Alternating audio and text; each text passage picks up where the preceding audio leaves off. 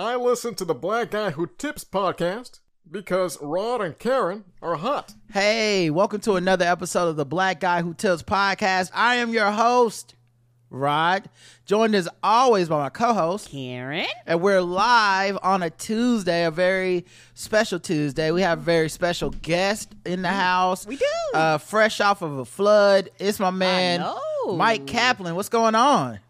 Hey, thank you so much. Happy to be here and dry. Happy to be dry. We love to see it. Concerned about my people up there. I was like, damn, everybody washing away. What's happening? Yeah, what was it?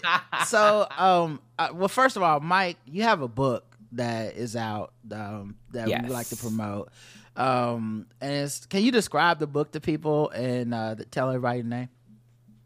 Yes. So what a book is, this one's called Heartbrain Art Train. And it's been in the works for 5 years about. Ramin Nazer is a comedian and artist friend who, if you're not following Ramin Nazer on Instagram and buying all of his books and just looking at, he makes these beautiful, like psychedelic, rainbow, philosophical art pieces and has been doing that for years.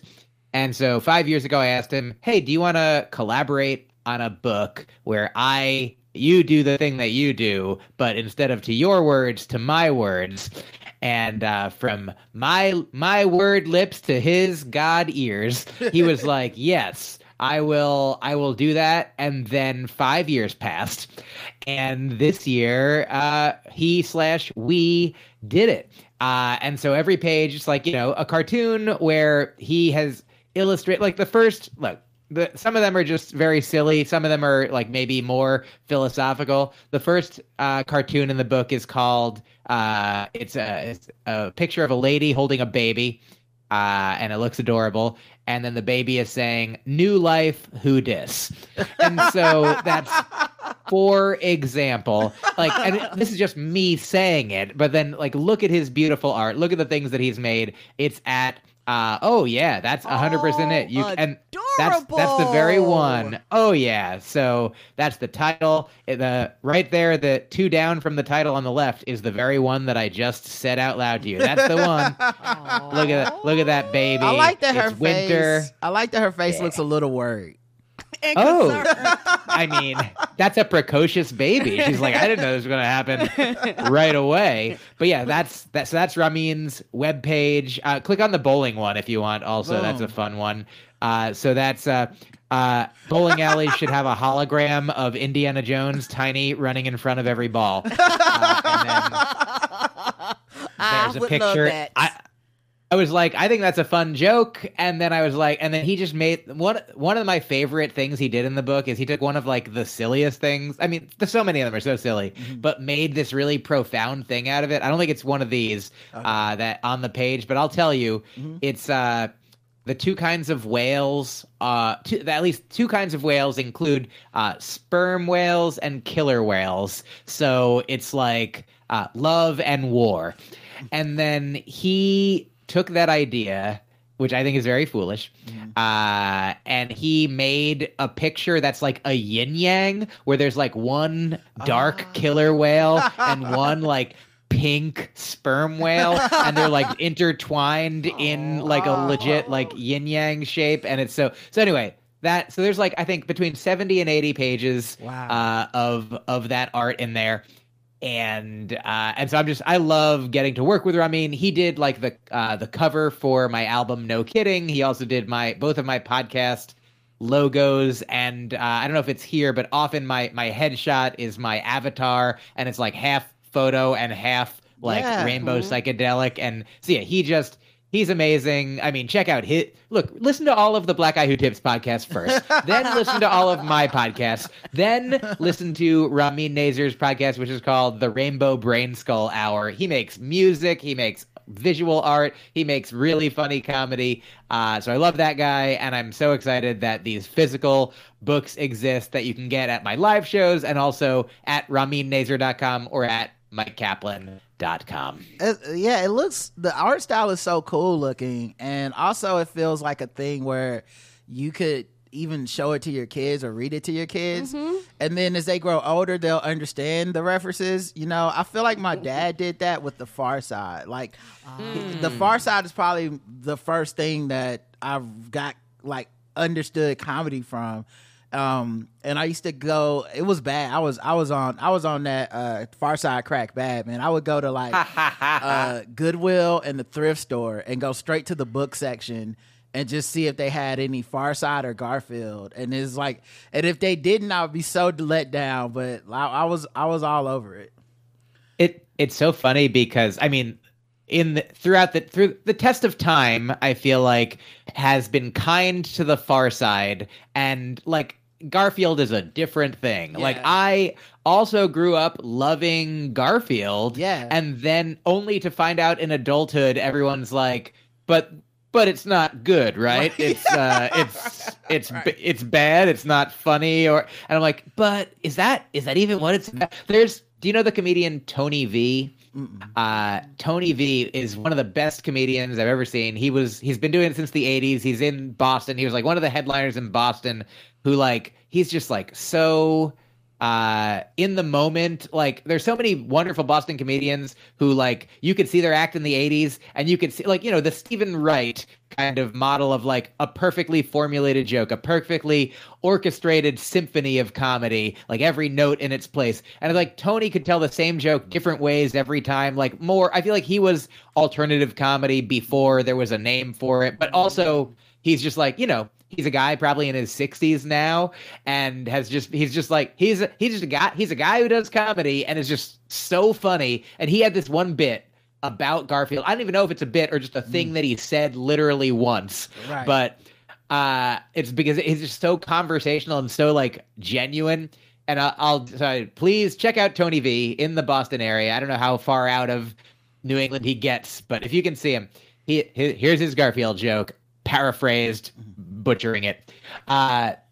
He's like, I wonder if Jim Davis, the guy who makes Garfield, I wonder if he's like, if he's really proud of himself, like if he's like, he really thinks that he's like an amazing, he's created this incredibly popular thing. I wonder if he's sitting there thinking like, every day you're met with three blank panels, and every day you give him gold, you know? Or I wonder if he's like, yeah, man, I'll keep cashing the checks. Sure, he eats lasagna again. I don't care. Right? Yeah, it's Monday. He always hates Mondays. This one writes itself, you know.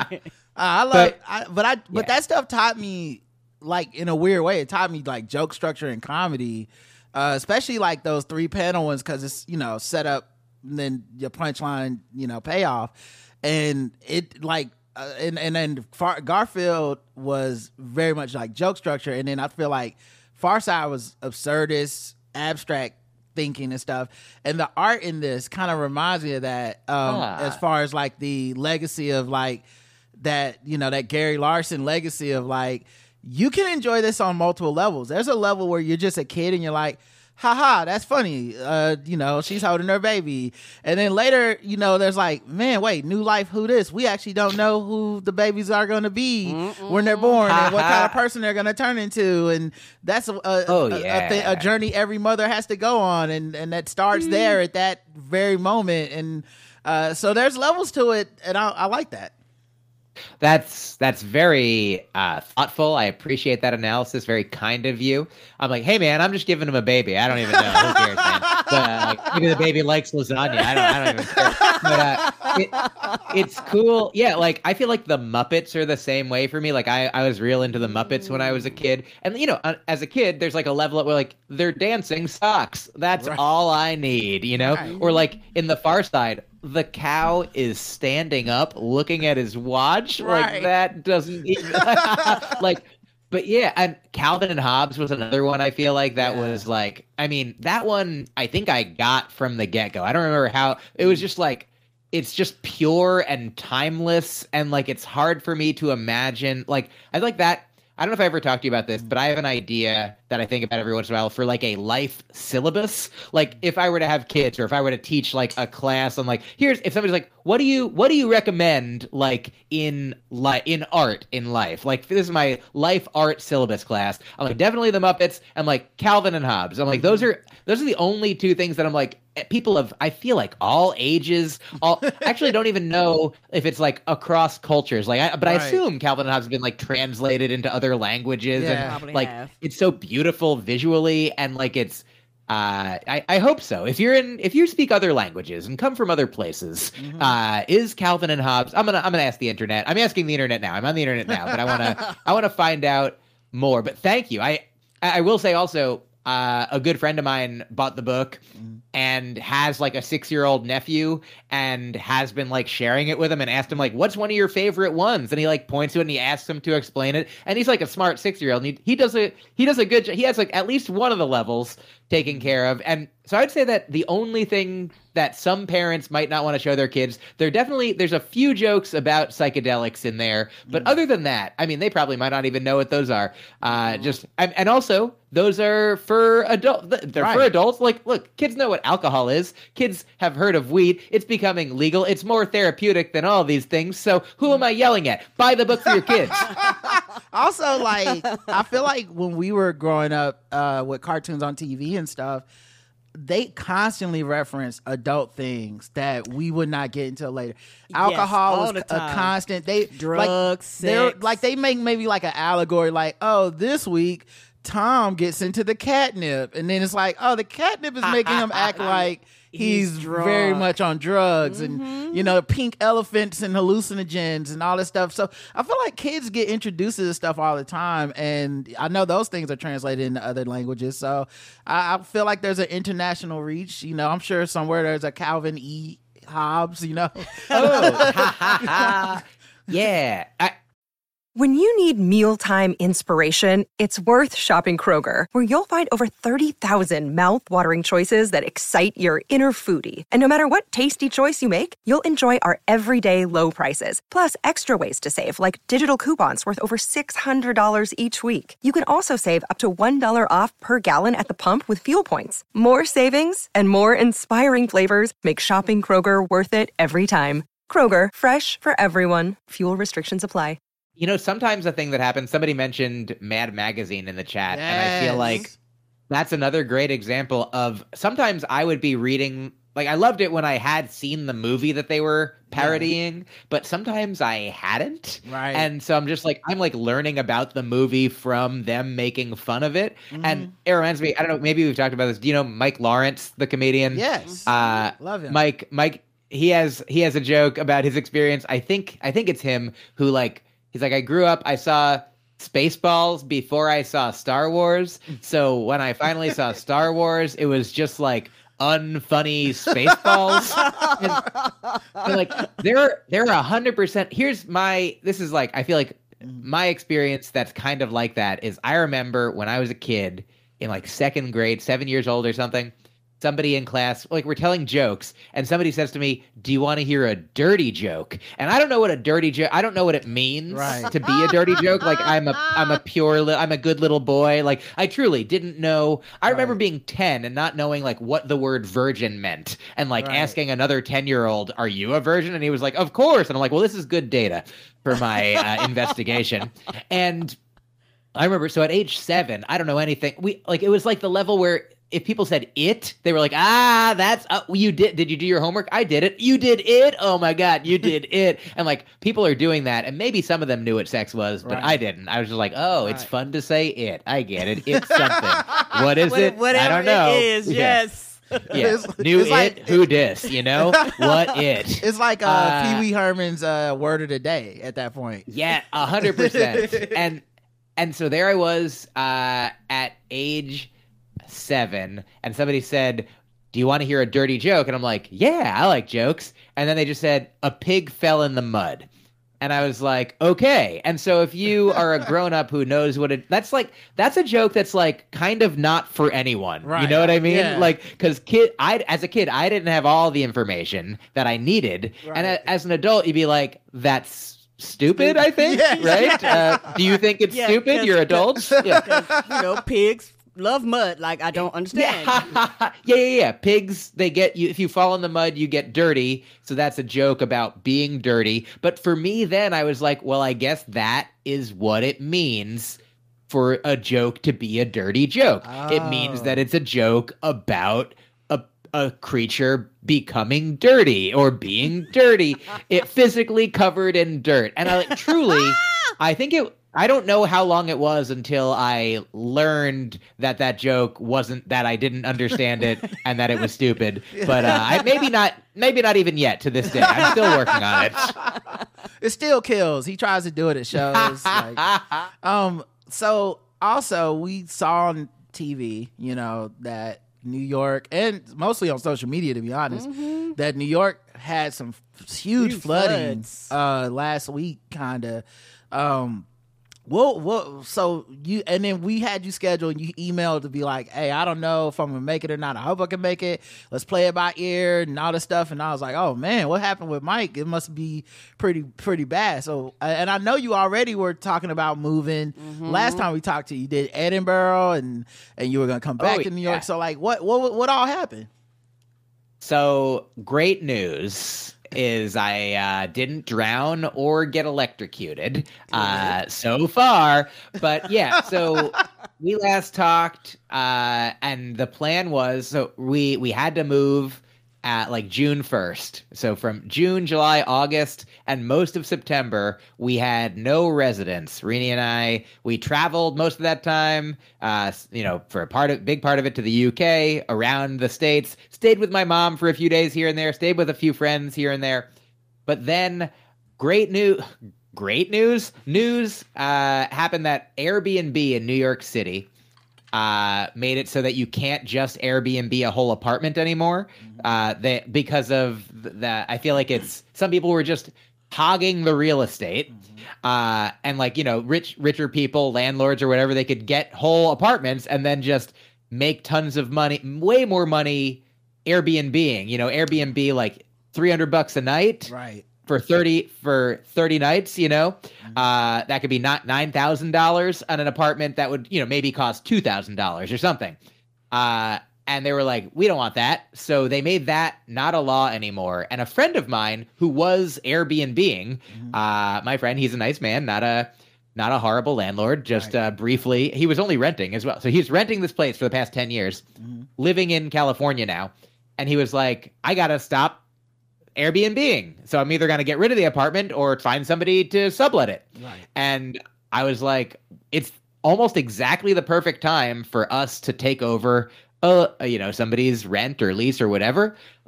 So September 22nd, a Friday, a week or two ago, we moved in, and then and we're like, great. We live here now. And it's like a small studio, a basement studio. And we were like, we never planned to live there forever, but we did plan to live there for more than a week. But then 1 week later, 1 week after we moved in, I got a driver's license that has the address of this place that I lived for 1 week. Wow. I got a library card. There's a comic book waiting for me at the Queens Library in Long Island City.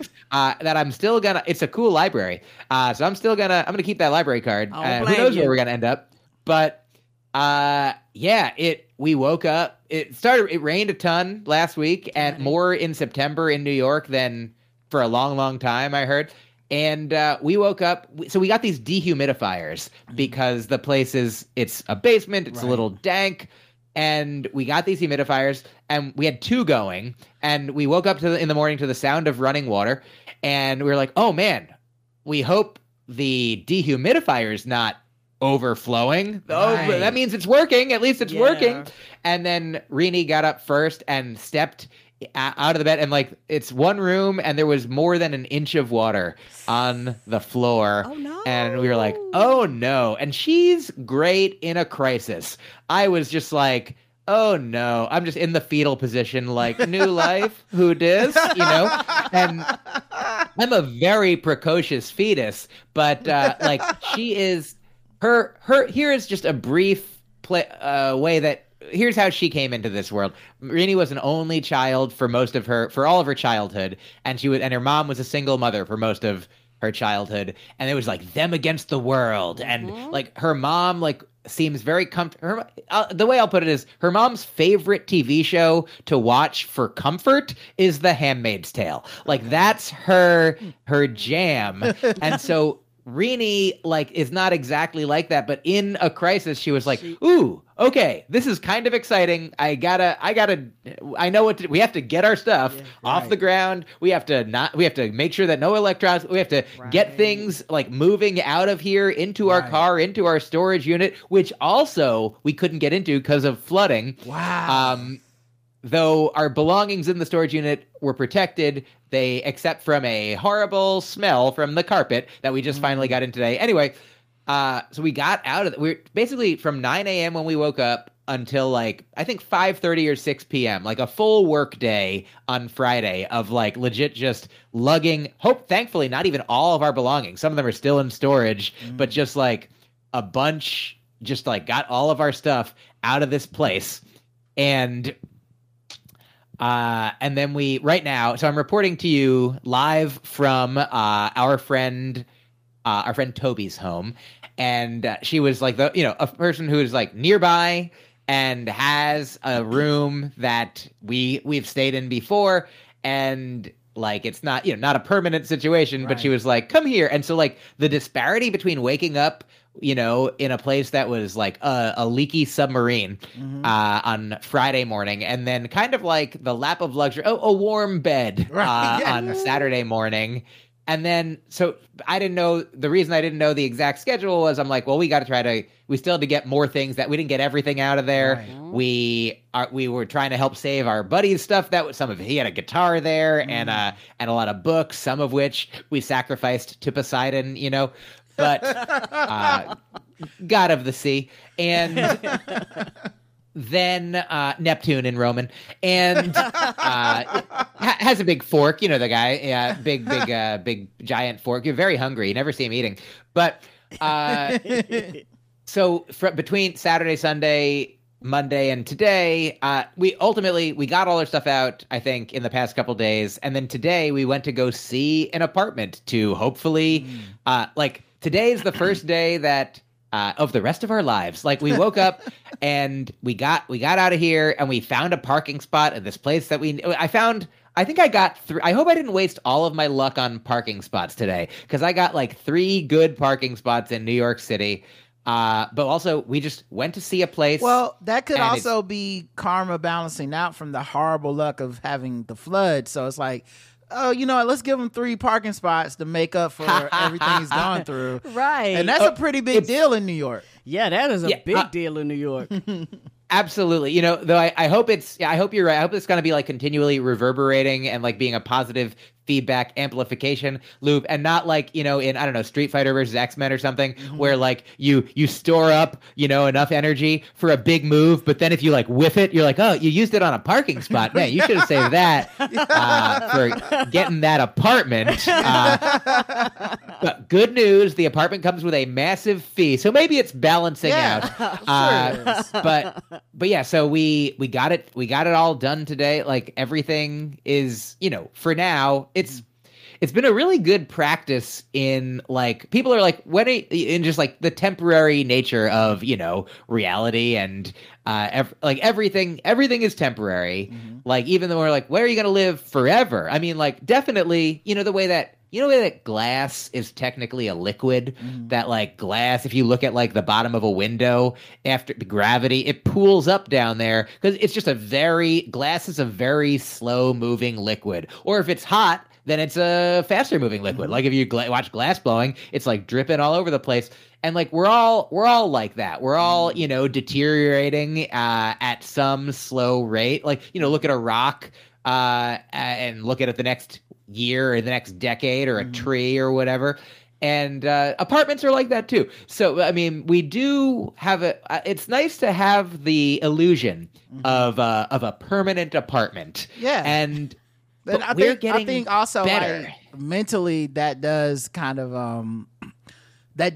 like square the box or whatever, because it's like, I have to get out of this temporary place into another temporary place that feels like a permanent place mentally, that is actually still really actually a temporary place. But it does make you feel better to be like, I expect to wake up tomorrow in this temporary place again. And it kind of puts your mind kind of at ease. Also, I feel like as a couple, that's when you learn a lot about stuff, is when, things are happening. Now, not that it's not that you don't learn anything when everything's going well, but like in a panic, in a pinch, in a crisis, it's just like a muscle. You never know if you're going to have to flex it. And sometimes you don't really know how people handle stuff until it's there. And then you're like, oh boy, you have a very different style of conflict resolution or whatever.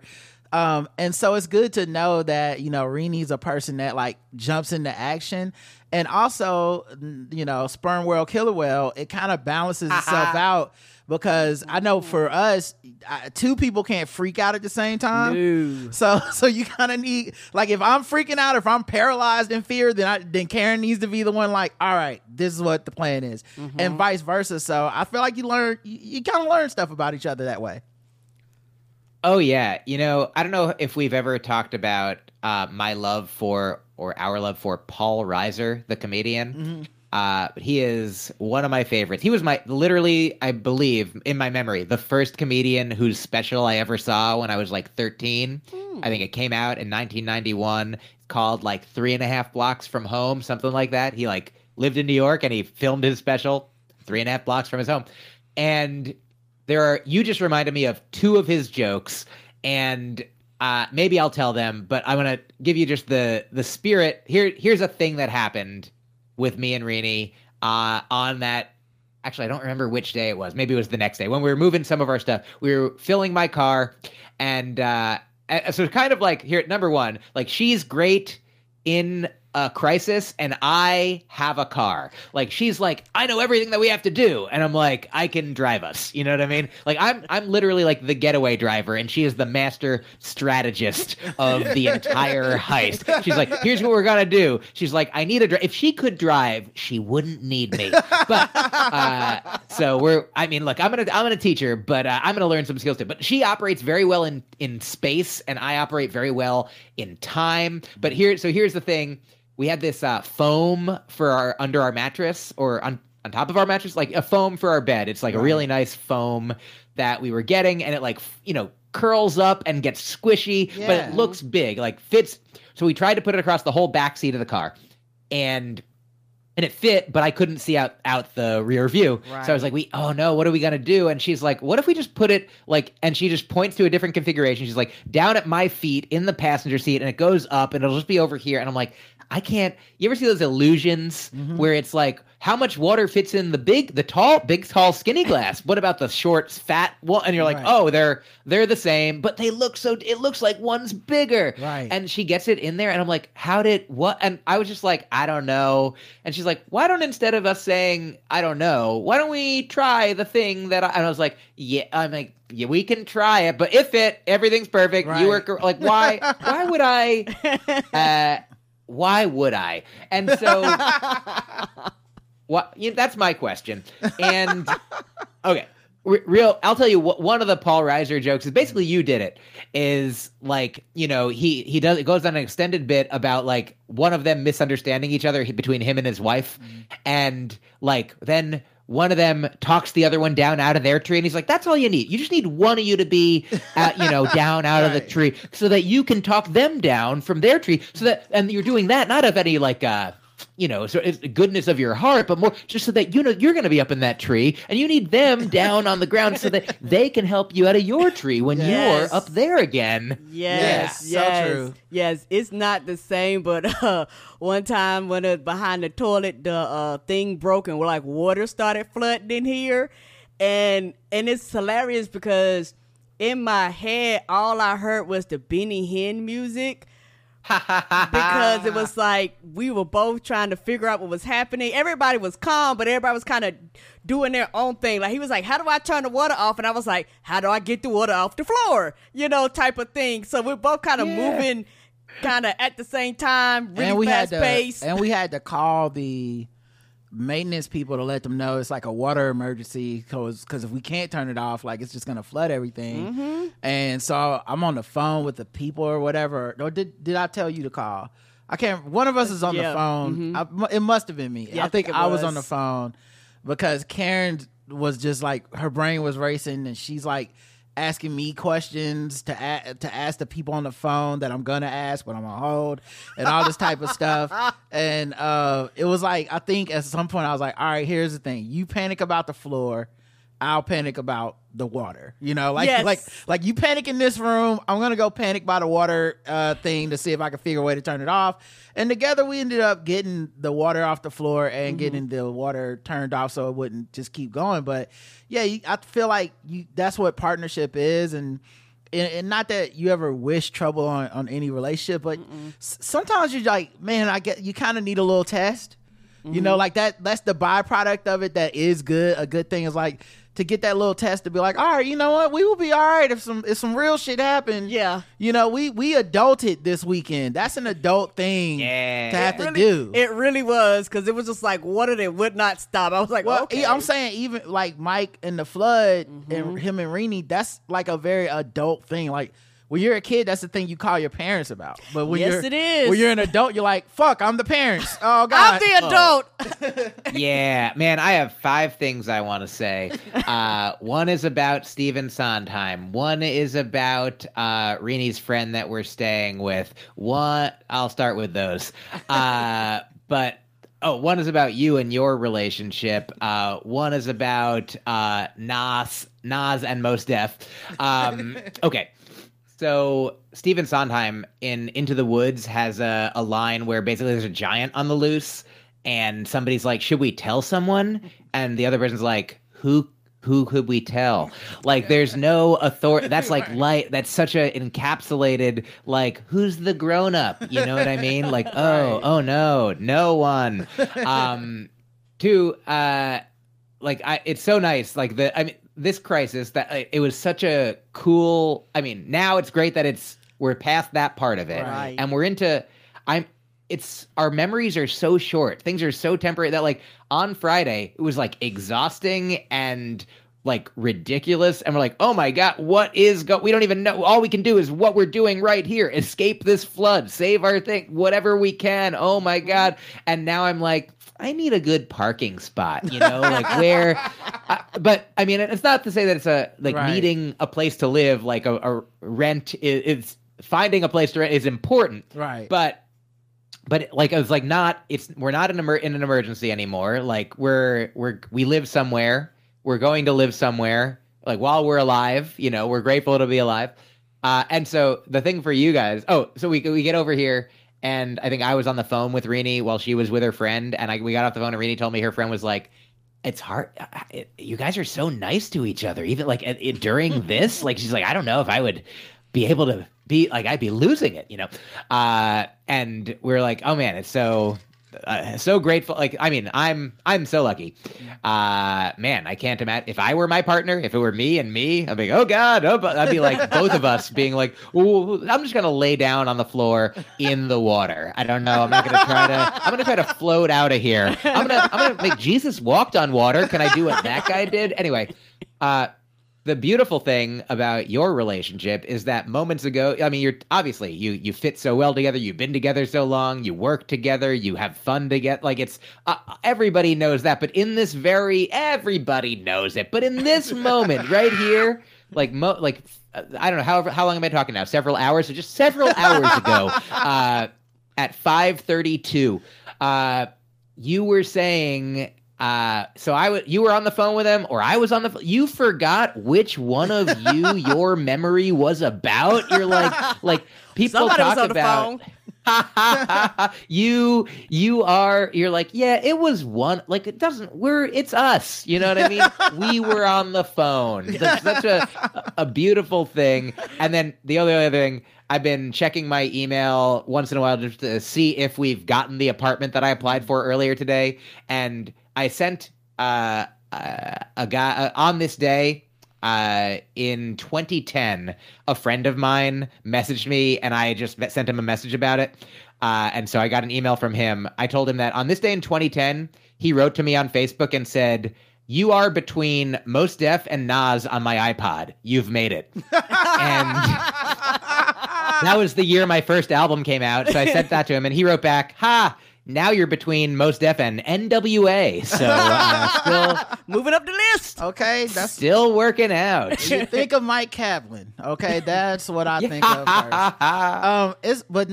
That's cool that you were able to do it. How high did the water get in that apartment, and what happens after? Because I don't know the way it works, but for your friend whose apartment that is.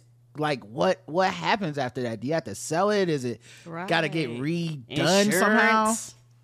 Yeah, so great question, and generally great news for both of us because he doesn't own the apartment. He's renting it. Okay. He was subletting it as to us.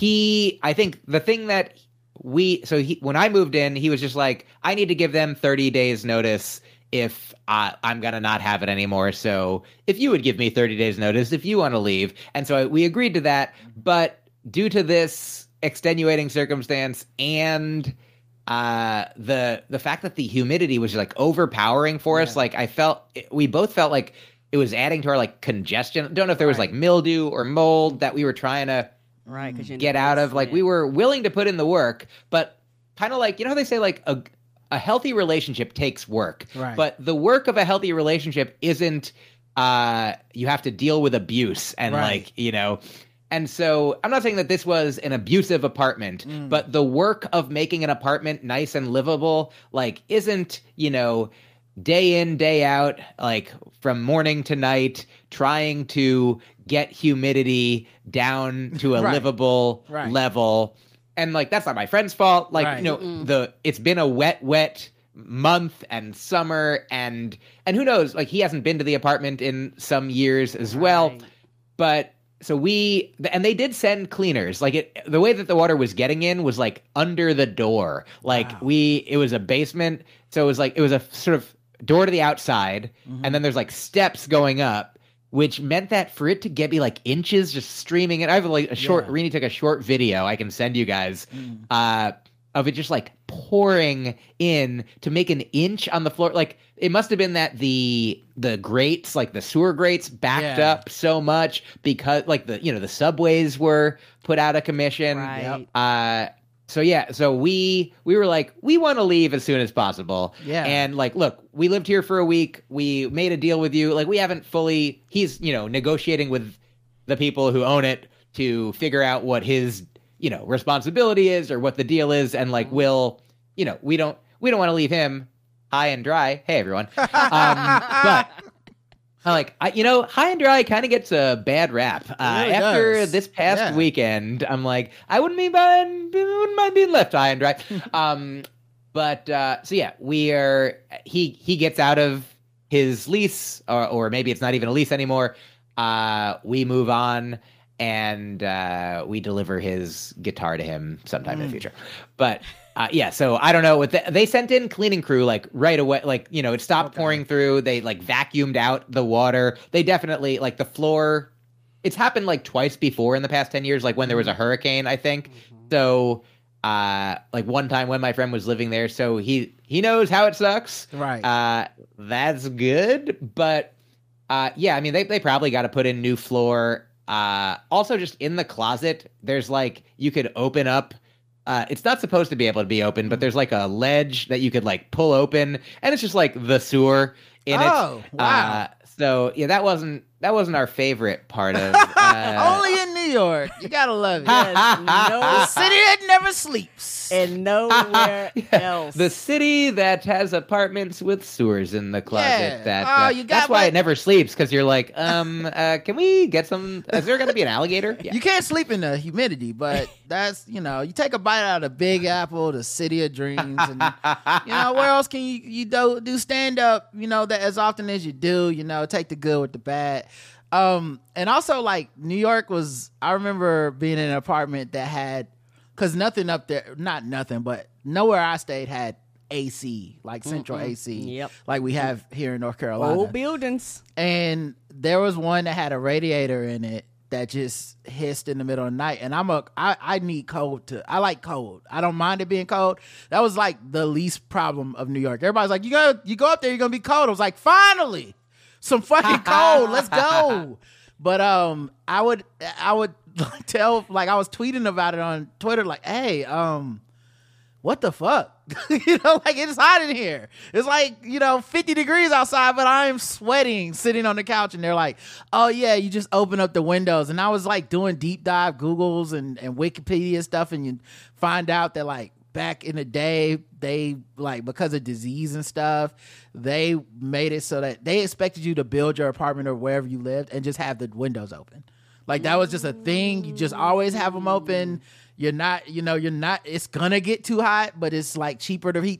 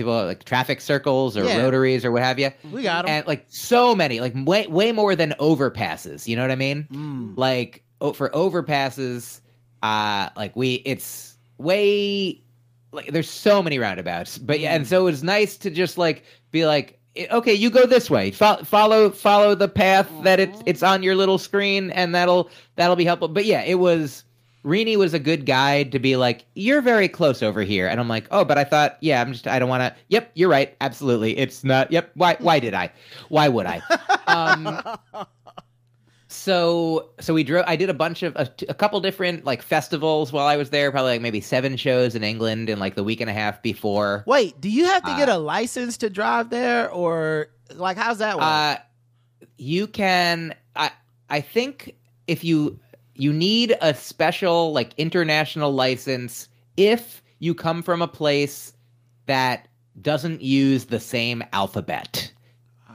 So if you can read the same letters on a street sign, then I did not need to get an American driver's license was acceptable. Okay, that makes like sense. to rent a car and Yes, so you can read the stop and the yield and all that stuff versus somebody who goes, wait a minute, what does it say? The other thing I wanted to note before you go on is that roundabout can be a pathway or a destination or a location. You know, be like, oh yeah, it's roundabout that tree. Yeah, roundabout the X. You know where that Exxon is. Anyway, you can continue the story. I just couldn't help it. I enjoy your dialect.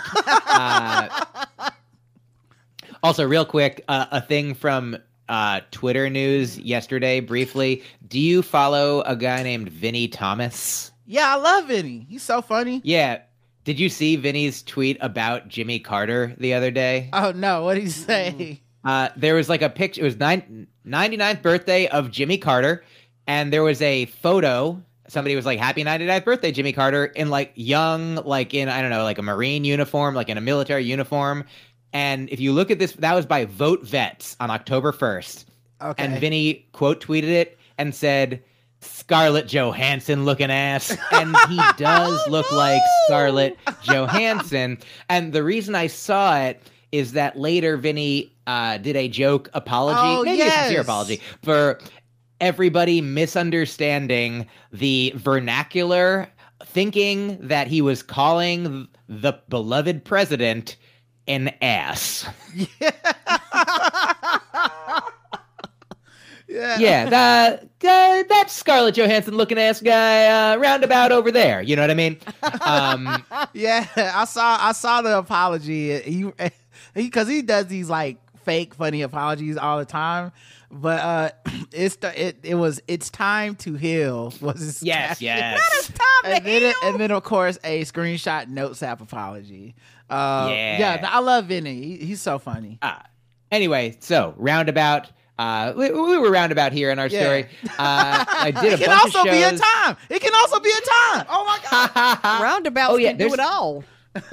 You know, there's a lot of prepositions that work for time and space because time space is. I mean, the language knows. Like, here's a classic joke that takes advantage of this.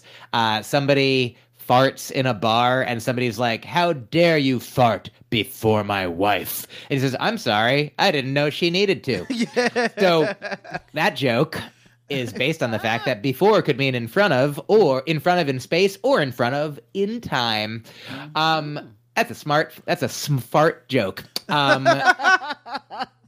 So we loved England. We stayed at a couple like inns. We stayed with one guy who was producing one of my comedy shows. Oxford, a really cool town.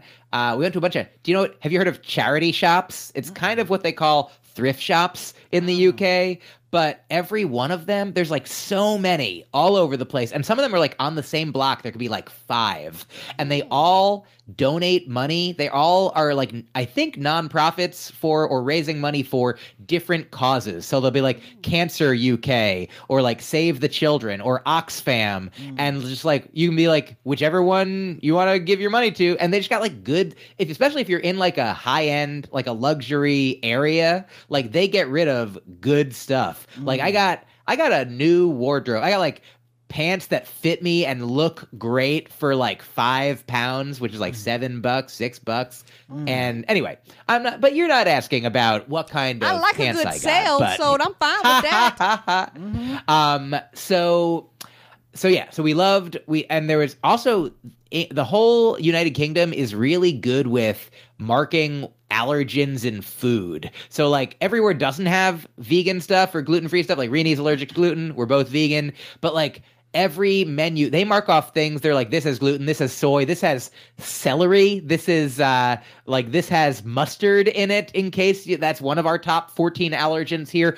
There's like 14 allergens. I think the whole UK and maybe Europe is just like real good at like, so we were able to eat and be like confident in that we wouldn't get ill, Correct. like, and that we were taken care of. The comedy shows were fun. What if I was like comedy? But anyway, I bombed for a month. It was terrible. Anyway. Yeah. But then we were in Edinburgh from like the very end of July. I think we got there on the 31st and left on August 29th. So almost a full month in Edinburgh. Did the show that Rini and I created together, which has been up until now called Imperfect, but we think that name is not quite as perfect as it can be. We are going to move forward and hopefully be recording it this coming year and call it Before We Get Started. And so before we got started on Before We Get Started, we called it Imperfect. But now, Before We Get Started is what we'll do once we get started. Right. And so we did that show pretty much every night of the festival with one night off in the middle. So like 25, 26 performances. And I did probably, I probably performed like a few other sets a week, sometimes a few a day, sometimes like there were literally shows starting at maybe 10 or 11 in the morning and going, every hour and a half in almost every venue through to like some of them midnight, 1, 2, 3, 4 in the morning, like thousands of shows every day, and at least somewhere between 2,000 and 3,000, I think, officially. How big is is it like the whole city's having a comedy festival, or is it like, in these 5 blocks, or like how much traveling are you doing even to go to all the shows and stuff? Yeah, I would say definitely way bigger, closer to the whole city than just 5 blocks. Like, I mean, there might be like neighborhoods, like it's like the central area of the city, but the central area of the city, like there were definitely like shows at a comedy club called The Stand over there that was like a mile from like the more central hub. But there's like, it's definitely spread out. Like, but you could, if nobody was there, which isn't the case, but if nobody was there, you could like walk like the outskirts of it in probably like, certainly like an hour, like it's like within a couple miles but that's radius, still pretty I would big. say. Yeah, that's pretty big. Very condensed. Like I had never asked that question before, and I've no comedians that have gone over there, but it just never crossed my mind until now. But like in my mind, it was always like a few city blocks or something, like a convention of comedy, and now I'm like, oh no, that's big as hell. Yeah, like literally more than 2,000 shows. So, picture 2,000. I mean, I guess that's not 2,000 venues, but that could be. It's probably like. It's a lot, yeah. Hundreds and hundreds of venues for sure. Like everything becomes a venue. They turn the whole college. Wow. There's like a University of Edinburgh, probably. I don't know. My venue was in it in like in a biology classroom, but it was like built like stadium seating kind of like, where like like I was on the stage, but then they went like up to the back, and it's like 100 seats, and like every room that could be have a performance had a performance, and just like do you think that's something we'd ever see here in the United States, like something that big and dedicated to comedy for that long? It's hard, and it isn't. It's also not just comedy. It's it's theater as well, magic, like any. Improv, absolutely. And like we saw 2 really beautiful plays. One completely serious, one serious and really funny. They have like clowning is like the art form that exists there in mass. Like it's huge. And here it's almost like it's hardly a thing that people know. Like you picture a clown, you're like, honk honk, kid's birthday, right? Like, but the kind of clown, I'd say the person who represents the kind of clowning that is done there the most famously here. And in fact, this person who I'm about to name studied with this clown Philip Gallier, I believe, who taught some of like the clowns over there as well. And it's Sacha Baron Cohen. I would say Sacha Baron Cohen is the kind of like the thing that he does is Ali G. The thing that he does is Borat. Like that is clowning. That is a performance art. That is like. I could send you guys. I have a friend named Grayson Morris who is like works as a clown, like creates as a clown in the States, and she sent me like I think one of her teachers like rules for clowning, and like some of them are good for stand up as well, but like some of them are like take bold risks. Like if you're not failing, you're not taking enough risks. And when you fail, apologize sincerely because you're there to serve the audience. And like it's this really I saw 60 shows when I was there out of the several thousand. And at least 3 of them that I saw were specifically clowns. One of them I can show, like I can send you a link because do you guys know a guy named Viggo Venn? No. Viggo Venn is, I believe, Norwegian, and he won Britain's Got Talent this year. And there is a 15-minute video that is a compilation of all of his performances on Britain's Got Talent from his initial audition to his winning. Spoiler alert. And it's pure joy. It is I'll send you a link. You can just, Google it, look it up on YouTube, but it's 15 minutes. It's like 3 different I was trying to find it, and then it just started auto playing before I could. Yeah, don't watch it right now. Okay. Listen to me. It's so I saw him do a version of it live. I saw him do an hour live, and then I shared. Rini wasn't there, but I shared with her this 15-minute clip that we've shared it with when we go visit people. We're like, let's watch it. It's just you can watch it over. I mean, you don't have to watch it at all, but you could watch it once, and then I feel like you'll fall in love. It's just so funny, especially how much Simon Cowell does not like it to begin with. And by the end, there is like a redemptive arc for Simon Cowell in this clown's work. I'll tell you one other clown. There's a New York Times article written about this woman, Julia Masley. I don't know if I'm pronouncing that right. She's partners with Viggo Venn. She is, I think, Estonian. And her show, I'll tell you a couple things from her show. Because I can only imagine it's different every night. But she comes out dressed in there's kind of a creepy vibe. Like she kind of like walks the line between like, joy and like horror at times. Like if somebody does something or says something that she disagrees with, or she'll be like, no, but if somebody does something like, she's like, yay. And they like somebody in the back is playing music that like exemplifies like the joy or the horror. And so she comes out and she has a microphone that's attached to a mannequin's leg. Not important. But there are reasons. But so she holds that microphone to an audience member and she says to them, problem? And then it is the audience member's role to respond with a problem that they have. And like her show was at like 1:30 in the morning. So frequently at the show that I was at, somebody was like, I'm tired. And she's like, oh, come here. She goes to a door on the stage, pulls out a blanket and a pillow. She's like, lie down on the stage. Sleep as much as you want. Come anytime. And somebody else, she's like, problem? And they're like, I don't have any money. I don't have enough money. And she's like, oh. And she gestures to the audience. She's like, ask them for money. And she's like, can I have some money? And people start giving her change. And she's like, and the clown is like, and what is your banking information? Like over there, they don't have Venmo, but like the equivalent would be just like, what is your Venmo? I will tweet your Venmo. If everyone Venmos you £1, then you will have 100 pounds. That'll be good. That's good. And then here's 2 more. One, a guy was like, my problem is I have a crush on a girl. I don't know if she likes me. And she's like, is she here? He's like, no. He's like, does anyone here look like her? And he's like, she kind of does. And she's like, here, talk to her. What would you say if you were not scared? And then they have like a meaningful, poignant conversation in the moment. And like he gets her phone number. And then the last one I'll tell you, a woman, she's like, problem? And she's like, my dog is 14 years old and I think I'm sad that he's going to die soon. And she's like, oh, I'm so sorry. Does anyone here look like your dog? And she's like, that guy kind of does.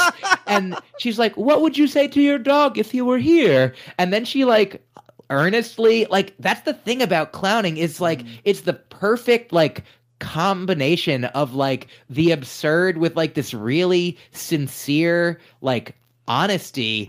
And it's like it was beautiful. It's like everyone should like, it's just like not even, I don't know where people can go to see it other than, like they get, they might get jobs as actors, they might get, but in Europe it seems like it's more, and in the UK it's more prevalent Yeah, in America, I think the only clown shows we have are the Republican National Debate. That's a different type of clowning. Different type of clowning going on here. But it is a clowning. I know this might sound silly, but do they get like degrees and things in this? In clowning? Yes, because it does sound like something that if you have people that teach it with such deep roots, like it's a clown school or clowning school. So there's this guy, Philip Gallier, is the teacher for a lot of these clowns, like including Sacha Baron Cohen. And I think that's right. Philip, yeah. He's a French clown and pedagogue. He looks fun. And there's like a couple articles about him. Oh, the New York Times wrote an article about him last year called The Dumbledore of Clowning. And The Guardian wrote a piece called Inside Philip Gollier's Clown School. And he's like very... like in a funny way, like dismissive of stand-up, even though some of the people coming to him maybe are stand-ups to begin with. But it's just like, it's slightly different. It's slightly more. Anyways, that was just like some of the most resonant, memorable experiences I had were seeing those shows. There's another guy named Josh Glantz, I think, Glanc. But doing my show also, doing our show was great. And also a good learning experience that some cultural differences, like there's one piece in the show where I like say that I'm bad at accents and do an Australian accent so badly that it comes out not as an Australian accent, but as a completely different accent. And in America, it's very clear that that's what I'm doing. But there, an Australian man came up to me once after, look, for you, this is part of the show. I'll give you a brief snippet. Okay. Please laugh at the show when you see the show in full when it exists. But I'm like, so I'm not very good with accents. So here's what this Australian woman said. She's like, "Hey, I'm Australian over here. Forget about it. You know, you talking to me, I'm talking Australian. Okay, Mamma mia. Now that's a spicy Australian. Okay, so that that's terrible. They don't. Like the New York Italian accent. Once we figured it out, Rini really cracked the code of what was happening. And she's like, so I just ended up starting with Mamma Mia because they're like, we understand Italians. Right. But New York Italian was not, we think, far enough from my own accent for them to, it seemed like it was me really earnestly failing to do an Australian, like, hey, good day, mate. Like, I don't know what they were thinking. Right. But truly, after I was like, hey, you know, not for nothing, but I'm Australian over here. And this Australian man came up to me after a show and is like, mate, that was not a good Australian accent. And I'm like, oh, no. That's funny. I earnestly apologize. That's funny because, their head, they got to process they're already processing one accent. So then when you're going into another thing, it's almost like if it doesn't zag into exactly what, like, the only way you can impress them is to actually do an accent that is extremely spot on at that point. Yes, I absolutely would have needed to do that, but can't do that. Yeah, so, exactly. That's hilarious. So other than that was like a really interesting learning experience that hopefully when I record the hour won't specifically be a problem because I'm planning to do it in the States. But other than that, like the show, I had one big the biggest cathartic artistic experience, putting the art in cathart. Was I'll groan at my own joke in the very telling of the joke itself. That's how high level I am. All right. So there was one of my, sometimes the audiences were small, sometimes they were big. Like they were always like at least around 30 people in a place that sat 100. Like on a Monday or Tuesday, it wasn't always full. On the weekends, it was usually like majority full. But on the night that we officially had the most people there, it started great. It was a Saturday night. It was like the third week of the fest. There's often like a dip. You know, you're doing the show every night for weeks and weeks. Right. And it started great. And I was like, oh, this is good. I didn't know that the place was completely packed. The lights were in my face. You knew it was a good Saturday night crowd. They were digging it. Then somebody coughed a lot. And I talked to him a little bit. And I was like, and it sort of, I got like out of the groove and lost a little momentum. And then I felt like they lost momentum. And then it was me. It's my responsibility. Right. But I felt like in that moment, I was like, oh no, it happened, or them, or what it was, like new crowd, who dis, and so after that show, like Rainey and I talked, and she was like, yeah, like, I mean, because also there were still people after that show, even though they were quieter for a lot of it. There were still people that was like, it was beautiful. It was meaningful. It was moving. It was funny. Like, because a lot of the audiences there, a lot of people there aren't there for comedy because it's not just a comedy festival. Sometimes they are there for theater, and they call it taking a punt. They're like, I'll try a show, Yeah. Look, it's happening now. I got another show in an hour. This one's the perfect time and place. Right. I'll go see it. So you get a lot of people seeing you who've never heard of you, that don't know anything about you or the show. And so we like really adapted things eventually to be like, okay, this is what's going to happen. It's going to be weird, but it's on purpose. I'm me, and you're taken care of. It's going to be, I would like start the show kind of like that. You're like, if you don't know what I am, then, you might need a moment of adjustment. It's not just my accent, you guys. And so, yeah, I don't know if okay. So after that show, it was like, truly, if nothing else, I really learned, like, the very first time I ever, I understood what acting was. Like, I acted in, like, school plays or whatever. I've gone on auditions as a comedian, you get sent out. But, like, I just do it as me, I'm just like, I just read the lines. I'm like, I'm not Christian Bale, Right. I'm not Gary Oldman. I'm not, like, disappearing into a role. I'm like, hopefully you want a guy that's like me. In Boston once, like this tall, athletic, funny, like goofy, like physical dude. And I went out for the same role in a commercial as accountant, and he got it. I'm like, what's going on, man? Right. And so, Lewis Black once famously wrote a pilot and didn't get cast as himself in it. Right. But, so that's me. Ooh, that's my Lewis Black impression. Pretty angry. So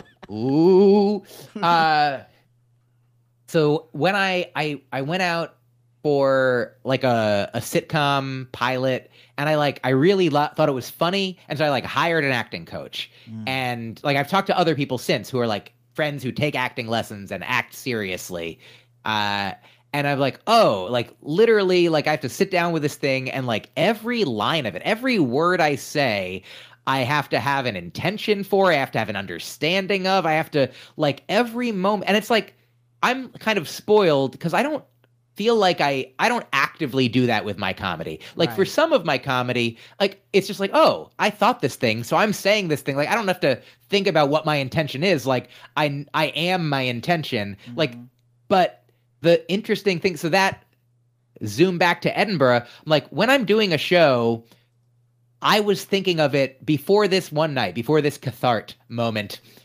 Sorry, who catharted? Somebody. My bad. My good. Well, I think in that case, whoever felt it, dealt it. I love it. So whoever heltered skeltered, and like sometimes you don't need content if you just have form. Isn't the shape of things enough? I think whoever catharted, whoever felt it, expelled it. There you go. Now they're over. There's a lot going on here, and I am here for it all. So, and now here is what you're here for. The very point I'm trying to make. Before that night, I really thought of the show as, in some ways, done. I'm like, there's tweaks here and there. Like, I'm in the moment. I'm like, if something new happens, but I'm like, look, the show is the show, like a TV show, a movie. Like, it's like, if you like it, you like it. If you don't, you don't. But when it's a live show, I'm a part of that.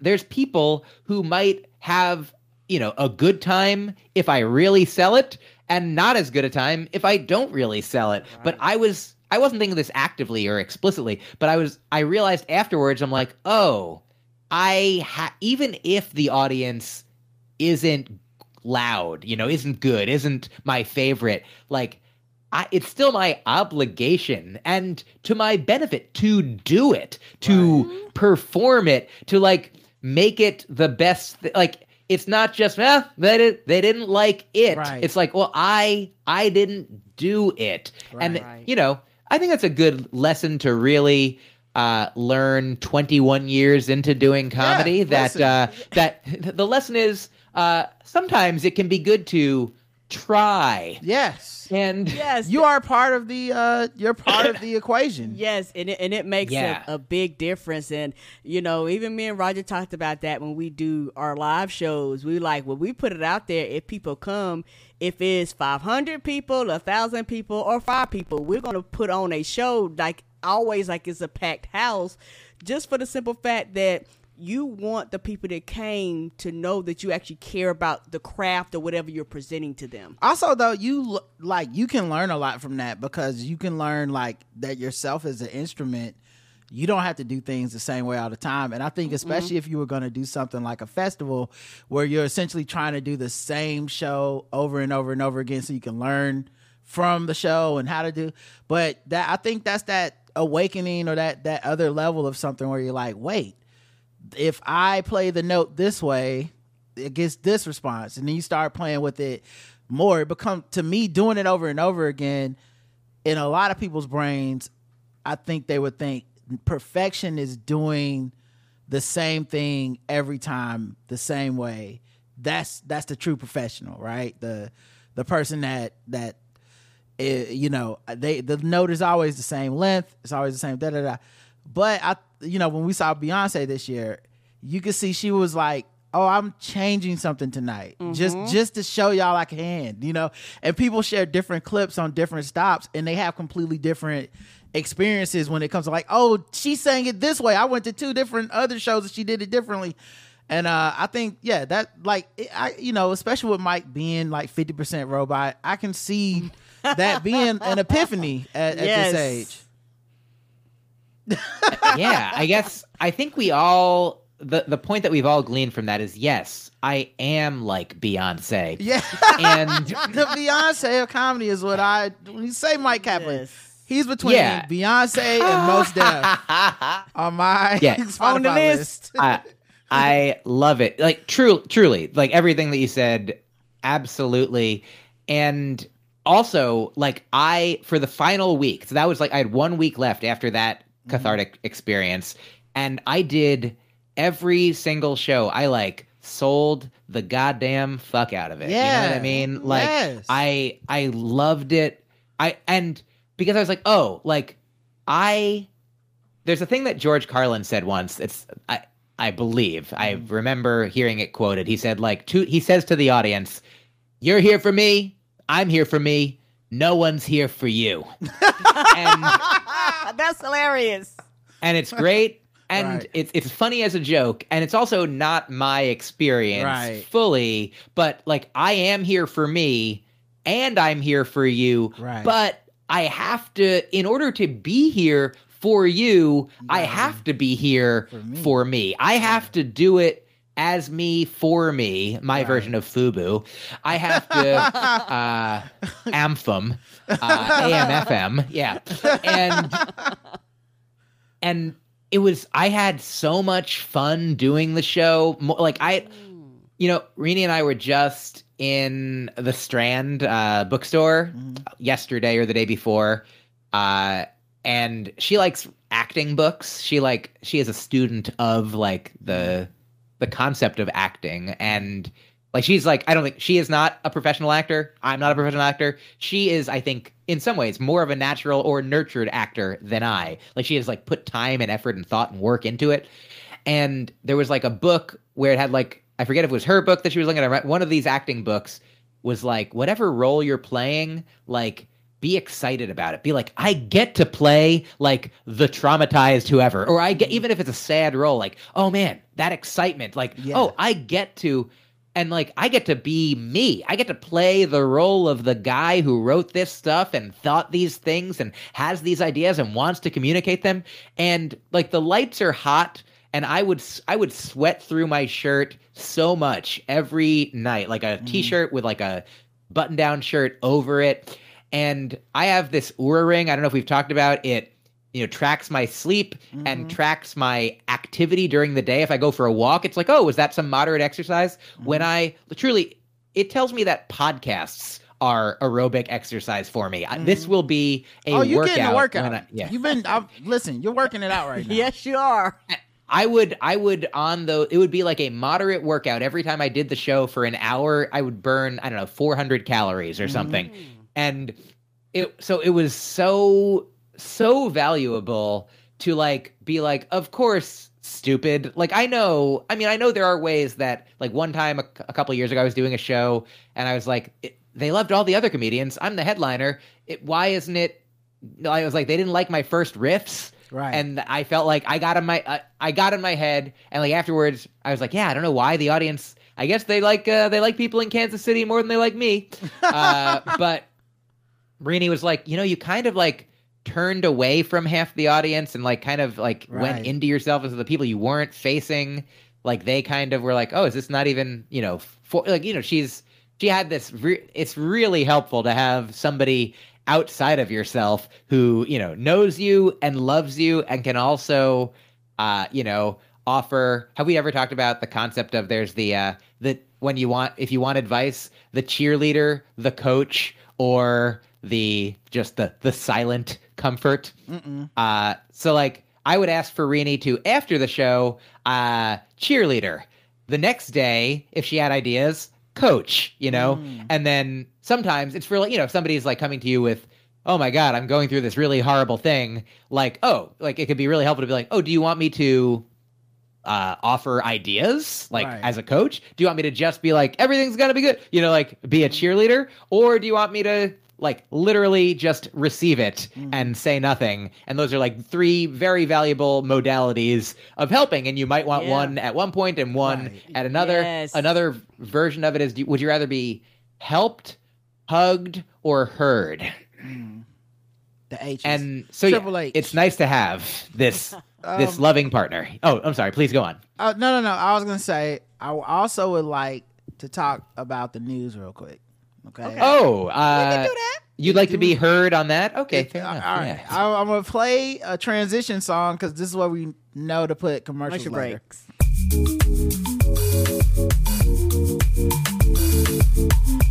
News coming soon. No more talk of Edinburgh. That part's over. We enjoyed talking to you. We always love talking to you. Someone did such an amazing job at making like Halloween decorations that people called the fire department because they thought their house was on fire. Oh, I got to see this. Yeah. So this is the still shots up here. It's Wow. Oh, the house does look like it's on fire. I'd have called the police too. and then this is, I think, the Let's hold that and I can charge me for this. Why? Oh, Why would you? So they got like the moving stuff that actually weighs like flames. Yes, people are gonna pick your houses on fire. Man, I mean, if you're also really tempting the boy who cries wolf kind of fate here. Like, if that house ever is on fire now, the firefighter, they're gonna die. They're going like, we're not calling the cops. You almost have to add like music to it or something to complete the joke. That like the Ohio players. Fire, fire. Or because I feel like if everyone in your neighborhood isn't in on that joke, just everyone driving down that street isn't in on this joke, you're gonna get the fire department called like 8 times a day. But it does look amazing, though. It's beautiful. What a dangerous concept. The only part that didn't seem to be on fire was the roof. The roof. It was not on fire. Not on fire? No, it was not. I think America has this controversial opinion here. I think America might have too many guns. Oh, you don't say. Did you know? What brings this up? Yeah. The TSA reportedly intercepts almost 20 unauthorized guns a day at airports. What? Yes. Unauthorized, which means they didn't go through the proper channels. Meaning you can have authorized guns go through the checkpoint. Yes, you can. Which is already too many guns in America. And then there's in addition to that, 20 unauthorized guns that come through. And it's not like everyone gets arrested or anything either. It's just... what happened? Do they take them and not give them back? I believe, they take them and they just don't give them back. Melt them and stuff. Then good. Then do that more, everyone. Just we need... Let's get TSA 20 in a every day? school. Let's get them the grocery store. That's the answer. Yeah. Oh my God. So that's 140 a week. They said. I wonder. Yeah. I'll just real quick. They said they found over 5,000 guns last year, and they found over 5,000 guns at airport security, which is a significant increase from. Wait, how's that an increase? Oh, I see what they're saying. The year's not over. They've already found 5,000 guns. Oh, last year they found 6,542 guns, but they're basically saying, "Oh, we're gonna at beat this that. rate, we are significantly ahead." Wow. And people really think they can get on planes because they have to be loaded a certain way. A lot of times that stuff has to go we have too moo guns in America. Right. It just is. Like, I'm not even saying that from the obvious point of view of like, everyone's getting killed, but that people don't forget like shoes that often. They don't forget their purse as often as like they don't probably find 20 purses a day, but they find 20 guns. Yeah. I mean, also, I think you're still allowed to take a purse on a plane, but hopefully, other than that, yeah. So they probably find a few. Two things. One, good news. Even if it was only 5,000 for the whole year, I think that means that then all the guns will have been found in just a short 600 million years. I don't know if I did the math right, but I think if it's 5,000 a year, that means 500,000 in 10 years. So it's a million every 20 years. And there's like about 300 million guns. Right. So all we got to do is get. Oh no! I'm so sorry. It's 6 billion years, not 600 million. Okay, so close. But you know what? All we have to do is get every gun owner a flight somewhere, and yes. Some of them will have to give like some really big frequent flyer miles because they're gonna need. Some of them have a lot of guns, but we just keep flying them places and then confiscating their guns. And what I was saying was not that the TSA sees more guns than purses.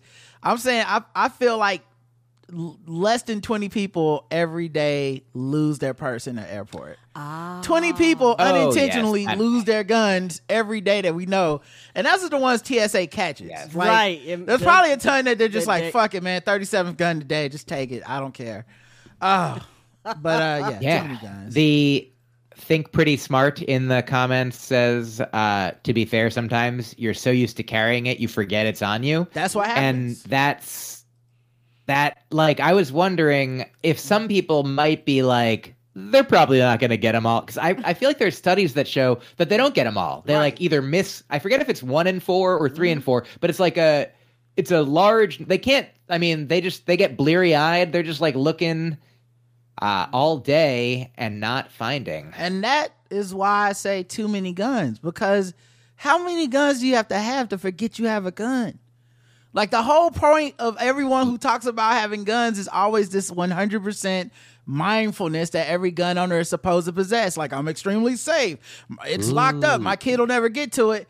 And now we're at hey man, sometimes you forget you have a thing that can take someone else's life. Sometimes you just forget you got it on you. Yeah, I think that we should have a new list, like if you forget that you have a gun, then you don't get to have any more guns. So instead of the do not fly list, it's the do not die list. It's really to help you. The no die list. I'm with this idea. Die list. And then like the other part of it too is like, because it's like, it can take someone's life, and you're forgetting like that you even own it, that you even have it. And then some people are getting it through, meaning they are getting it on the plane. Because if they get it through TSA, they're like, we don't catch every gun. Sometimes we're on the plane with somebody that has a gun. It's just, I don't know, man. Too many guns in America.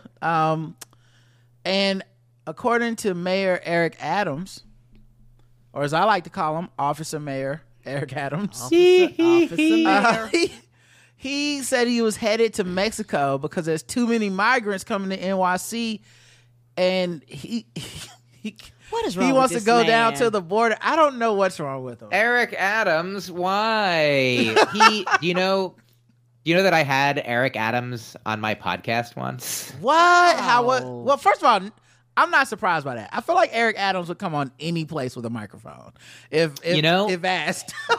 Yeah, and so this was before he was mayor. He was the president of the borough of Brooklyn, and I believe at the time somebody reached out to me from his office because they, I think, saw that I am a vegan comedian podcaster, and he is a vegan man. Yes. And I think was maybe promoting plant-based lunches in certain Brooklyn schools, which I was like, yeah, that's great. And it's, like any, I was just having this conversation about Obama with a friend the other day. Like, Obama, as a human being, very cool. Like, seems cool. And also, as a person with progressive politics, you might be like, did a lot of things or was part of a system, was the head of a large part of a system that did things that, killed various people, that oppressed various people, that, that wasn't so cool. But we're like, but seems cool. Right. Not that's cool guy, part of a not cool system. And I feel like, the news that we see about Eric Adams these days, like a lot of the not cool system stuff going on, but like human being wise, cool guy.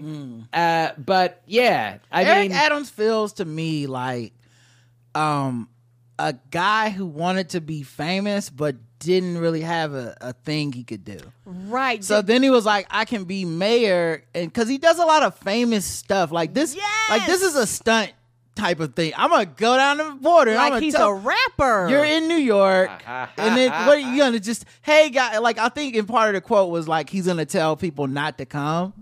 Like it's not too good in America. You should turn around. It's like that feels like a wrestling stunt. Like that doesn't feel like a mayor. It's more trying to pass a policy. It just feels like turn the cameras on. Watch this. It's more to that than meets the eye. We have diplomats and people whose whole job is to relay this message from the president. Like, this is not your job. You're wasting taxpayers' money for a free trip to Mexico. I do not understand. You're in New York City. Pay for your own trips to Mexico. Yeah, he's just, I don't know. Yeah. He's like such a entertainer kind of wanna be an entertainer guy. Like, go to the club, mayor. Go, Yeah, like, because he have been doing photo ops and stuff. Hang out with rappers, mayor. Like, it's just like, he seems like he wants to be a celebrity to me. Mm-hmm.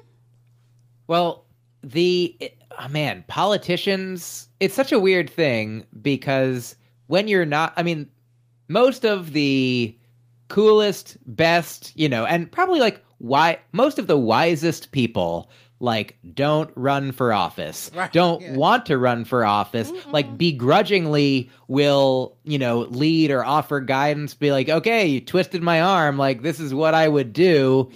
And it's, it should be on a basis of like, other people get to volunteer you, be like everyone else votes for, if you want to run, you can't do it. But it just has to all be like everybody nominates like, I think this person would actually do a good job because they're like, well, I have no idea how to do it. Right. But so it is, I feel like now I saw Seinfeld at Gotham like maybe 4 or 5 years ago, and he was doing a bit about the presidency and just like, I think Trump was president at the time, and he wasn't like making it about Trump specifically, but he was like, I feel like anyone who's like, I don't want to be in charge of everything, like anyone who's like, oh, you want the job where you're in charge of everything? And if you're like, yeah, that sounds like me. Like, That's funny because like I think there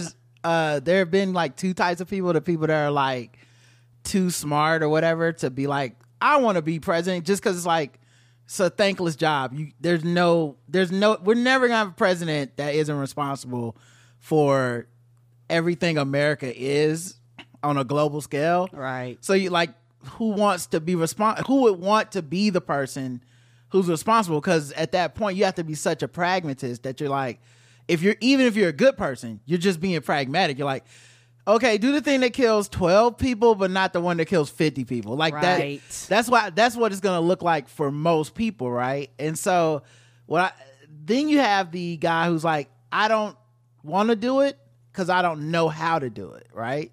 Yes. That person. And then you have the person that's like, I know how to do it. I just don't want to do it because y'all would fucking hate me. Right. I feel like Donald Trump was the first person that was both of those. He was, I don't know how to do it, and I want to do it. You know what I mean? Like it wasn't. You see, you either need to be I don't want to do it because I don't know how, or I don't want to do it because the responsibility is so.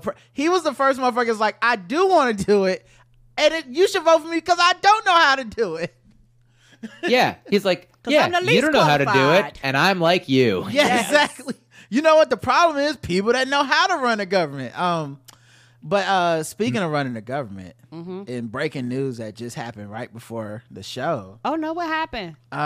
Senator Kevin McCarthy is no longer the leader, or not senator, but congressman. He's no longer the leader of the House. That was. I have a lot of words about that. I'm sorry, Mike. Yes, because the thing is, that man wanted that job so bad. They says that he actually stands out and like shake hands and all that stuff. Like he loves that goddamn job. Like that is his motherfucking jam, is that job. That's why he took them fucked up conditions for that job. Because anybody else would have told them to kiss their ass. I don't want this job. He wanted that job. And he knew the second he did something 10 people didn't like, they was going to get his ass out of there. So this was bound to happen. It was bound to happen because they were going to actually sit and let the government shut down. He was like, we can't do this, y'all. We can't let the government shut down for 10 people. This makes no sense. And the government deal is only for 45 days. Right. So we're going to be right back We'll here. be right back here. But as of right now, there is no Speaker of the House. And it's chaos. And shout out or Leader of the House. And shout out to Nancy Pelosi, who never seemed to have these problems. Never. No matter how divided politically the country got, she still would scrape together whatever she needed She to was get a boss. the legislation passed, especially if it was something during the Biden admin, where like, and Obama admin too, where it got so divided and lopsided. If they had the numbers, somehow she would find a way to get that shit passed. Whatever compromise she needed to make, because, you know, it's more important that the shit get passed than to let Republicans win. Republicans not wanting to govern has been a theme that's been going on. To me, I would trace it even back somewhat to Clinton. Yes. But definitely the Obama era Republican became, we're just trying to stop everything. We're trying to shut the country down, cause as much pain as possible. Hopefully people blame you, and then we'll find some type of path through grievance to continue to win office and stuff. Correct. And of course, they would like to have done that under Biden, but Biden had Pelosi, thank goodness, for the first 2 years or whatever. But Republicans, there's a vein of them that doesn't want to govern. They don't want the responsibility. They don't want the job, the actual work of it. No. They've just given into that. And it doesn't have to be all of them, but it's a significant enough group to where to them, today's a win. And I think that's because they tried to help a scorpion cross the river in Trump that inspired a lot of other scorpions. They're like, y'all giving out frog back rods, and now they're just getting halfway across the river, getting stung every fucking time. And it as petty as it is, you know, to like celebrate it and stuff, it's also deeply scary for the country. Yes. That it's gotten this out of control over there. You don't even have enough control over your party to attempt to govern. So I don't know what's going to happen from this point on, but if they because it's not all of them, it's honestly It's just a small percentage. somewhere between like probably 10 to 20, maybe let's say 30 at most, that are like these true like obstructionist Trump grievance Republicans. Other ones are like, we should govern just because we got the job. Like it's And like, let's do our that job, was the, y'all. That was the Yeah. reason we ran. Yeah, that's why they we would ran. probably pass shit I wouldn't want. Yes. Just to be fair, but they would govern because that's just what they were supposed to do. The people like Matt Gaetz, they're not here to govern.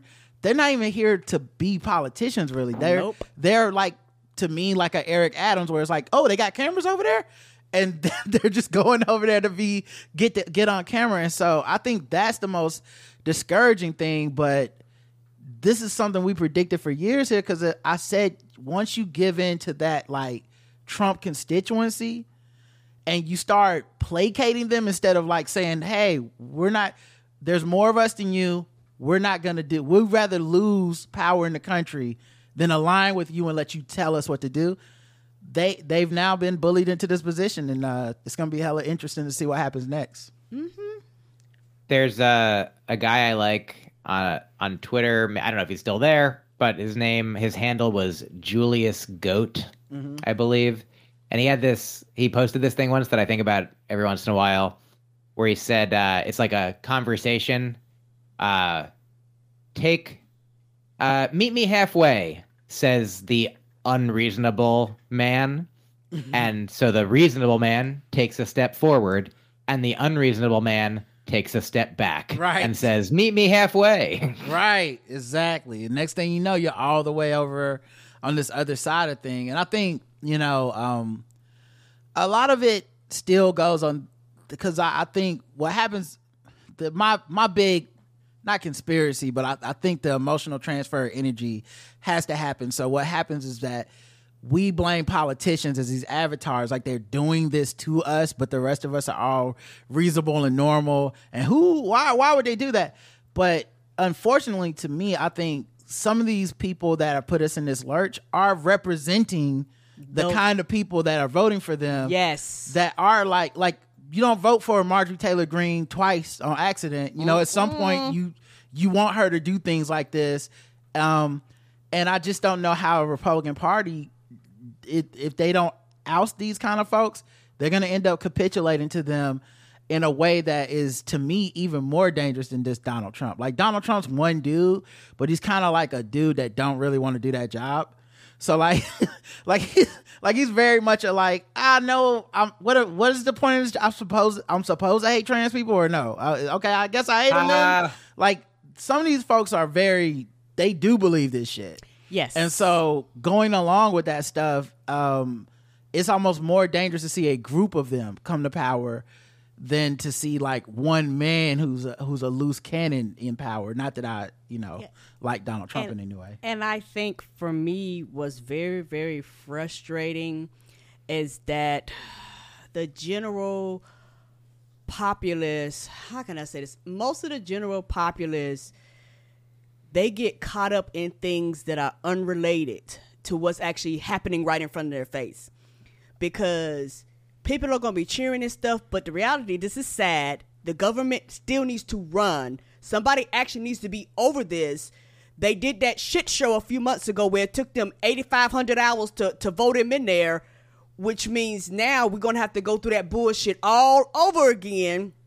Which means, guess what? Shit's not going to get passed. Because when that happens, nothing in the government functions. Nothing in the government runs. And I don't think people understand that. I want my government to run. I don't want, it's just me. I don't want to be in a country that's lawlessness. I don't want that. I want the federal government to do its job and do what it's supposed to do. Is it perfect? No. Can it be better? Yes. But I can demand that when it is working. I cannot demand that when it's in disarray and dysfunction. Yeah, it's embarrassing as a country, but also I low-key love that the Democrats did not bail his ass out, because they could have tried to vote to keep him in power. They were like, nah, this is y'all's problem, and for once I'm like, that's a tough thing to do, to be, but it's kind of like if a kid's throwing a tantrum and you like pick them up off the floor, and then eventually it just becomes like, I reward you for throwing tantrums. I feel like that's what we've been doing for like a decade at least.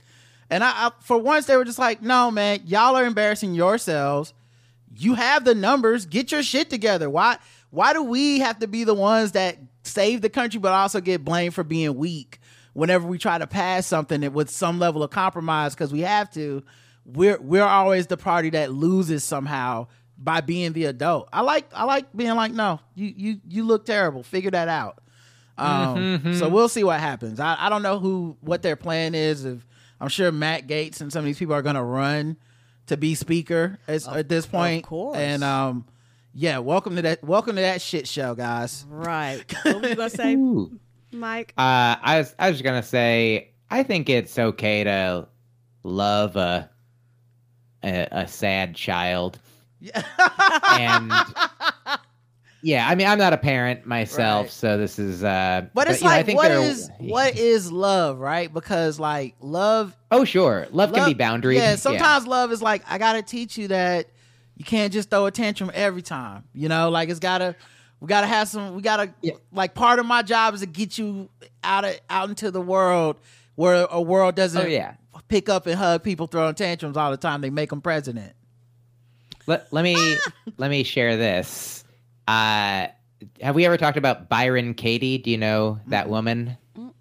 Byron Katie is, for short, I'll say a spiritual teacher. She wouldn't call herself that. People would say maybe she's enlightened. She had a moment where she woke up and she would say, I just now feel like I know the difference between what hurts and what doesn't.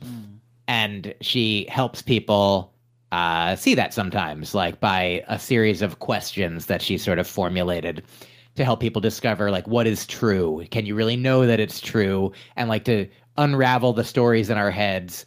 And so she was on Oprah's podcast some years ago. And Oprah is like, how do I do this? And the question that Oprah asks is like, let's say a family member comes to me, like maybe a distant family member, and is like, can I have $100,000?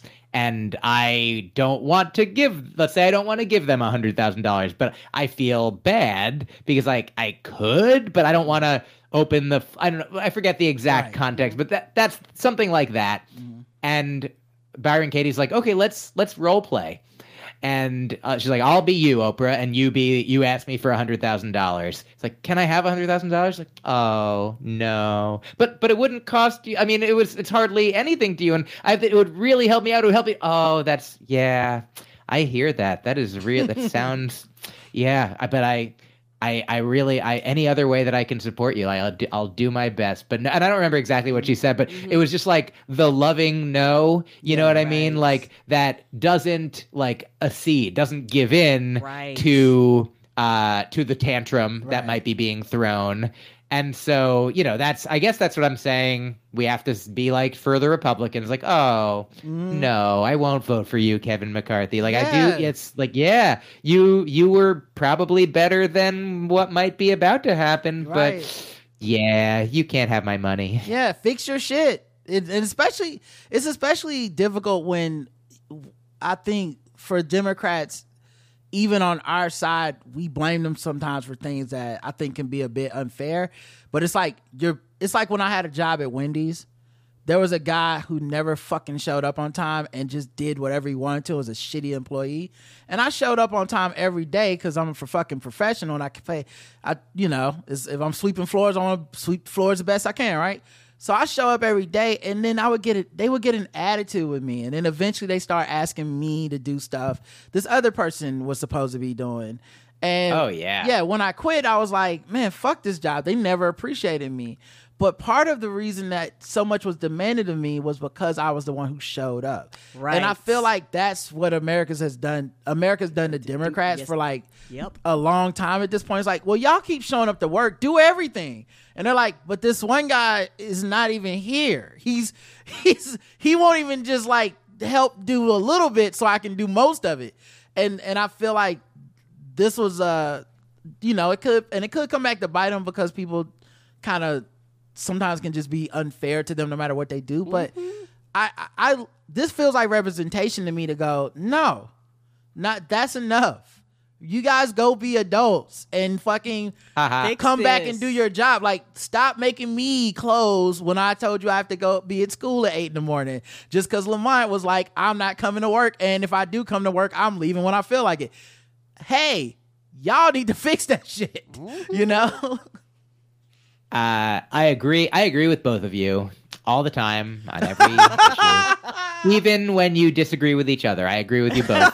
And I want to say these two things. One, that's a nice thing about myself, and one, that's a nice thing about what you just said, Rod. For me, you reminded me earlier when we were talking about, the president who is going to do their best to kill fewer people, to sacrifice themselves, be a martyr in a way. And like, because somebody else, if it's not me, somebody else might do worse, Right. And that's the way that here's how I'm like that president is when I was in college, I wasn't vegan yet, but I was vegetarian. And I worked selling sandwiches, and many of the sandwiches were meat sandwiches. And people order a meat sandwich, I give them a meat sandwich, Right. But here's the thing. I was like, we had cheese sandwiches, we had veggie sandwiches, we had egg salad, we had non-meat options. I don't know if we had much vegan, but there was vegetables. But if anyone ever was like, what do you recommend? I'd be like, you should get a vegetable sandwich. You know what I mean? Like, I'm like, the little that I could do, Yes. I'm like, to move the needle. That was my role Right. as president of the sandwich counter. That's like the thing. Like when we were talking about when you brought up Obama at first, and you're like, there's things he did that people didn't like, blah blah blah. And I think of it as like, as an office of the president, you're gonna end up doing some things people don't like, kind of why I don't want to be one. Because if you're the quote unquote good one, you become the one that they got to kill or something. If you're like, guys, actually, let's not do any of that shit. They're like, this is. But I remember in 2016 we were talking about voting, and we can wrap up after this. But we were talking about voting, and there was a online sentiment, I think, in a way driven by the fact that I think Obama had been such a good president. There were people going, well, obviously being president is easy and anyone can fucking just do it. And it's like, no, you want to keep whatever his legacy is. Let's keep going that way. Keep going forward. Because there are people who really would take it in a completely different direction. And I think people felt, bored with Hillary Clinton. She's not progressive enough. There's a little bit of, people coming of age under Obama. So there was like oh my God, this guy's going to be like an activist president. And then they got older underneath Obama and were like, oh, there's never been a such thing that doesn't exist. Oh, fuck. And so people weren't as enthusiastic, right? And one of the things that people would say is like, well, I'm not picking the lesser of two evils. I just want to vote, which to me is like, it's still also another choice that is a lesser of the evils. It's but a choice. My point was like, okay, you won't pick the lesser of two evils, the most evil will win. Like that if enough people make that decision, the default is all the evil person gets to be the person you've dedicated and said is the most evil. That's what's going to happen because the evil people aren't going to sit out, right? And I remember saying on the show, like, as an American, Black American, not my people haven't had the greatest here, guys. I don't know if you've been reading the paper, but I'm like, I still feel an obligation to the world to pick the least harm. Like, right. Because we're a very harmful, powerful thing that is going, like, we're never going to reverse course to where it's like, America, wow, those guys did all the charity this year. Finally No got war. their shit together. So, like, it would almost be delusional for me to be like, you know what, fuck it, someone else will figure it out. So you have to kind of like pull the reins on it. And I feel like that's kind of the same thing that we're asking now is like, just put a muffler, like, turn this shit down. It can't be on 10. 6? Can we, okay, it's hot in the basement. Can we open a window? Like something to adjust this shit. Oh yeah. I mean, well, good news is eventually the sun will consume the planet in its fiery explosion. And I think by that point we will have gotten rid of all the guns in America. Yeah, the only way. I mean, yeah, they'll have been confiscated all. We're going to invent a gun. DOJ. We're definitely going to invent a gun to shoot the sun. That's definitely a thing the world's going to... Not to shoot the America sun. specifically will be... There's a secret project somewhere of a big-ass gun. But we need a the planet-sized gun to just shoot the sun. Because that's what we do here. That's our solution. Shoot everything. Oh, yeah. The thing that I was going to say is, Sorry. like, the idea that someone else will figure it out, like, to almost everyone in the world, we're someone else. Yes. We're the one. We gotta at least try. Because if not, I'm just saying fatalism, give up. And I know who the bad people are that will run this country. So like I said, today gave me some level of hope because this is something where I've been saying this motherfucker needs to take control of his people. Even if it's to do the bullshit I don't want to see them do, like this, a dysfunctional party for them is probably better than a functional bad one. But they're like, we're gonna impeach Biden. They can't now because they don't have the fucking votes anymore. Like, it's just like, what are you doing? It is honestly a clown show that is not funny or respected or do good emotional work and ask people with mannequin legs and microphones questions. They're just like problem, and they're like everything problem. Yes, problem. Always. Exactly. I'm gonna be a problem. Yes. No. You nailed it. My name is Problem. James Problem. And here's the thing I was gonna say earlier that I actually now I don't remember well enough, but this is. Do you know how sometimes we have prefixes and suffixes, that go on the beginning or the end of a word? Mm-hmm. Do you know that some languages have infixes, which are ones that go in the middle of a word? Mm. And the only infixes we really have in English, in American English, are fucking. Like, if I tell you to put the word fucking in the middle of Mississippi or Alabama, you put it in the same, you know where to put it because that's, nobody taught you, but that's just, you learned that's where fucking goes in that nobody's like, Al fucking Obama. You know what I mean? It wouldn't make any sense. But earlier, and I think it was just maybe like a momentary step in speech, but it almost sounded like when you were talking about working at Wendy's and showing up on time because you were a fucking professional. It almost sounded like you said a pro-fucking-fessional. Mike, I love you, man. I appreciate you coming through. I'm glad you're high and dry. Me too. Stay high and dry. Yeah, and I hope you get that apartment that's coming through. Thank you. I took some edibles before the show. You're awesome to talk to. Hi. Oh yeah, about to be even higher and drier. Yeah. Yeah, exactly. Let's go. Tell everybody, where to find you and about if your book, anywhere to find your stand up, all that stuff. Yeah, if you're traveling, let everybody know. So nice of you. Thank you for having me. My name is Mike Kaplan. It's spelled weird. MyQKaplan. Put that name everywhere. My albums are on your streaming services. My website is MikeKaplan.com. My podcasts are called Broccoli and Ice Cream and The Faucet. You've both been on Broccoli and Ice Cream. Wonderful episodes, both.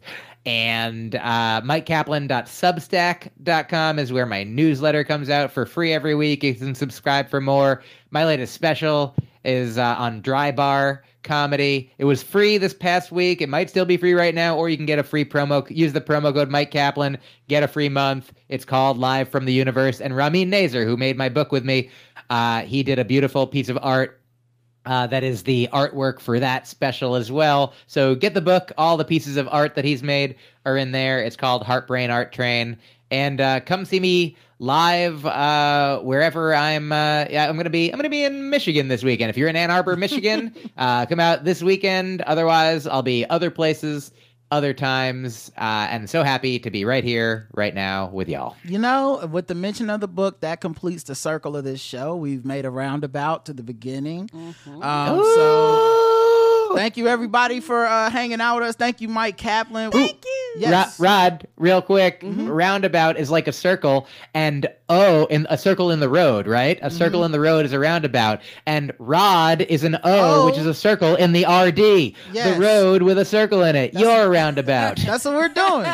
I think we know the title of this episode. We'll be back tomorrow with a Walking Dead recap episode. Yay. I know the only show that's that is doing a show that was over a year ago. But we got it's new to us. Cause. It's new to us. Yes, so we'll see you tomorrow. Until then, I love you. I love you too. Mwah. Love you.